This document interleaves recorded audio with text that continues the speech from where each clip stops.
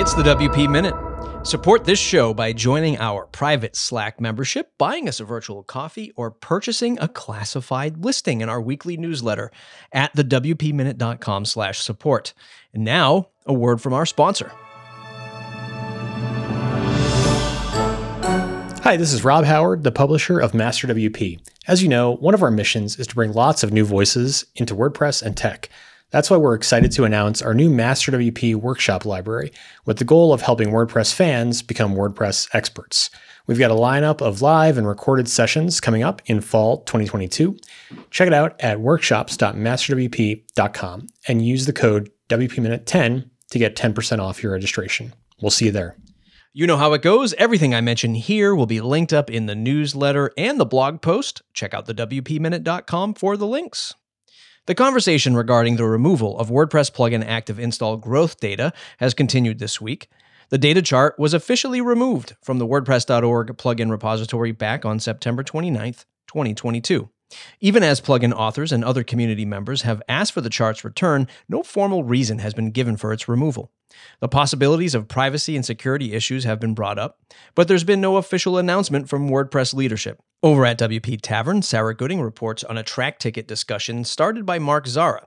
WordPress co-founder Matt Mullenweg has chimed in and said that adding relevant statistics for plugin authors will, and I quote, will take some work, but it's doable, end quote. Mullenweg also responded to a tweet from Zara stating, quote, we'll add something new for small plugin devs, end quote.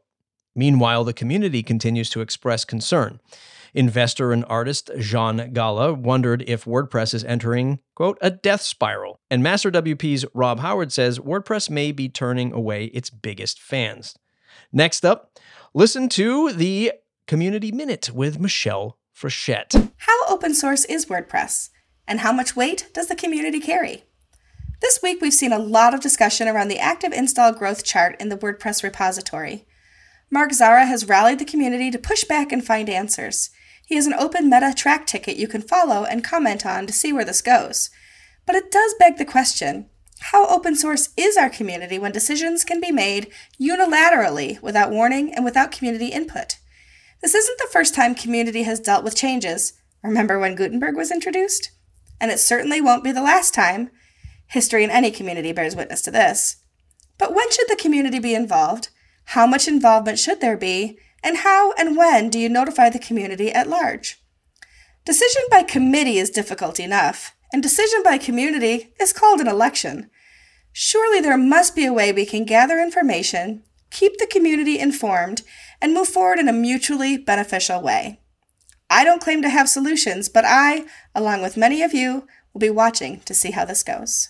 Links you shouldn't miss. Master WP's WordCamp travel sponsorship program plans to keep on rolling in 2023. It aims to enable a diverse group of people to attend events by defraying travel costs. This year, the program helped 7 recipients head to WordCamp US in San Diego, California. Rob Howard wrote about the reasoning behind the impact of the program. There's also a form for anyone interested in receiving a travel stipend to attend WordCamp US 2023 in National Harbor, Maryland. Howard also put out a call for potential sponsors. For our part, the WP Minute has made a $1,500 contribution. From the grab bag, now it's time to take a look at some other interesting topics shared by our contributors. Let's see if we can get through this script today. A hosted WooCommerce package will be coming in WordPress to WordPress.com in 2023. Throwback to that time, Dave Martin, CEO of WordPress.com, said that WooCommerce hosting was already available in WordPress.com, and we all knew it wasn't. My running theory is that your new plans are in preparation for a proper WooCommerce versus Shopify showdown.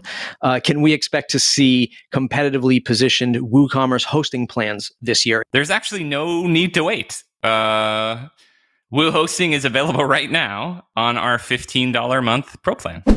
Carl Alexander took a look at the ups and downs of contributing to WordPress outside of the official project. Matt Cromwell and Kim Coleman sat down with Access Ally founder Natalie Luce to discuss outlining a WordPress product roadmap. WordPress 6.1 will see a performance boost thanks to the addition of database query caching.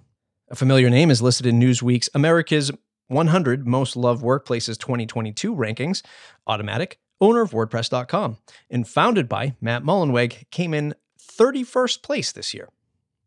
Open source search engine MeliSearch recently announced 15 million Series A round of funding.